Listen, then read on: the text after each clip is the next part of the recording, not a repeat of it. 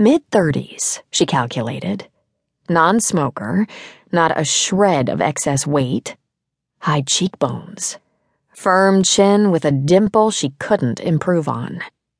A mouth with lips just full enough to be sensual without sacrificing masculinity. Strong, straight nose. Eyes just a little deep set, a shifting turquoise under dark, straight brows. The rest of the body matched the face, beautifully proportioned, narrow through hips and waist under a clean white t-shirt, thighs muscular in blue jeans painted with mud to mid-calf. Dana couldn't see his feet behind the tall grass, but his hands, thumbs hooked in his pockets, looked as graceful as a concert pianist. The Greeks had made statues like this, but nature seldom duplicated their talents. Not without help. If genes like his were common, she would be out of a job. And then maybe she would have time for a love life. The man took a step toward her, breaking the spell. Dana flung open the car door and dived across the seat. Idiot! Who knows better than you how little a face has to do with the soul inside? Are you in need of assistance, ma'am? Dana's fingers slid off the button of the glove compartment. She peered out the passenger window where the face gazed back at her, lips curved up at the ends as if he knew exactly what she'd been thinking.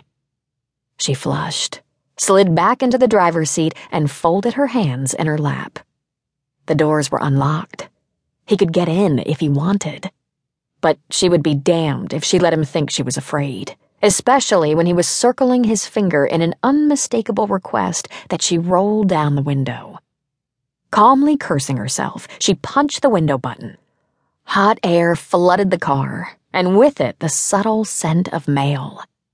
Cotton, soap, perspiration, and a whiff of motor oil.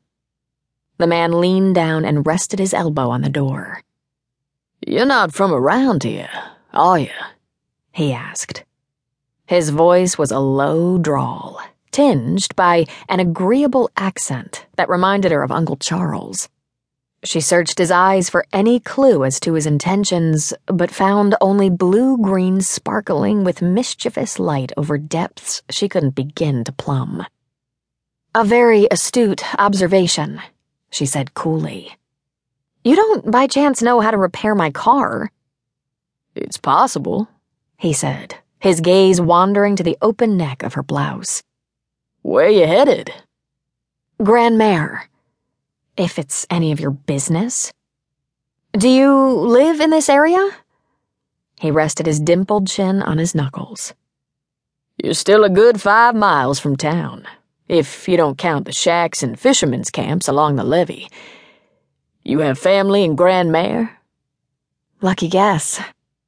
Better that he knows she wasn't alone and without resources. Just in case, though her skittishness was beginning to seem very foolish. Augustine Degla is my great-aunt. Do you know her? I've met her. He cocked his head and studied her with sharper interest. You're a Degla? Dana wondered if this kind of inquisitiveness was specific to Louisiana. St. Cyr, actually. Aunt Augustine is my mother's aunt. My parents left this area in their 20s. This is the first time I've been here. Now, what had possessed her to babble on so? Something about his lazy, half-lidded eyes invited her to confide in him, a total stranger, in a way she wouldn't confide in her closest friends back home. She tried to reassemble her guard, but the stranger's demeanor had radically altered in the short time she'd been talking. He had drawn back from the window, and his eyes had lost all of their friendliness. You look like a woman who enjoys fine things, he said, all the melody gone from his voice. Grand Mare's a simple place, with simple people. I don't think you'll like it there. If I were you,